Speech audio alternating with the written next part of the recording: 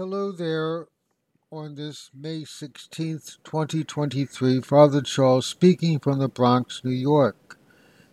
I would like to speak a little bit about the Feast of the Ascension of the Lord. In some dioceses, it will be on the traditional day, or in other dioceses, it will be on the following Sunday.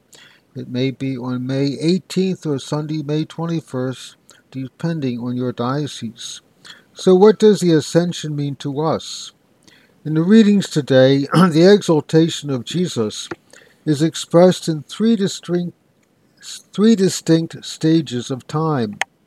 First of all, the resurrection of Jesus takes place on Easter Sunday, the Ascension on the Feast of the Ascension, and the coming of the Spirit on the Feast of Pentecost. This time period extends over a space of 50 days. Today's liturgy celebrates the second installment of St. Luke's trilogy, which is the Ascension of Christ. So focusing on the Feast of the Ascension, we remember that image which we heard in the first reading today, Jesus rising among the clouds until he disappeared from sight. We might ask ourselves, just what does this image want to say to us? He wants to tell us that the risen Lord has passed in all his glory from this earthly life to remain at God's right hand after he had finished his mission on earth and after his death and resurrection.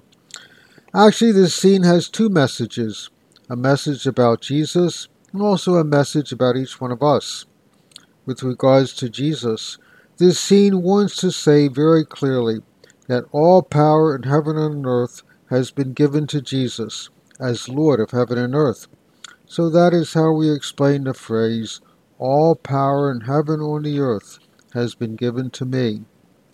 And message number 2, with regards to each one of us. This scene wants to make it very clear that the Lord is sending each one of us to announce to all people the person and the message of Jesus. And each one of us has this very important mission to bear witness to our faith in him. Jesus' command is very clear when he says, "Go therefore and make disciples of all nations, baptizing them in the name of the Father, the Son, and the Holy Spirit, and teaching them to observe all that I have commanded you." We also are told not to stand looking up to heaven, preoccupied with what was in the past. Jesus directs our attention to the future, to the coming of the Spirit, and our own responsibilities. As his followers, you will be my witnesses in Jerusalem and to the ends of the earth.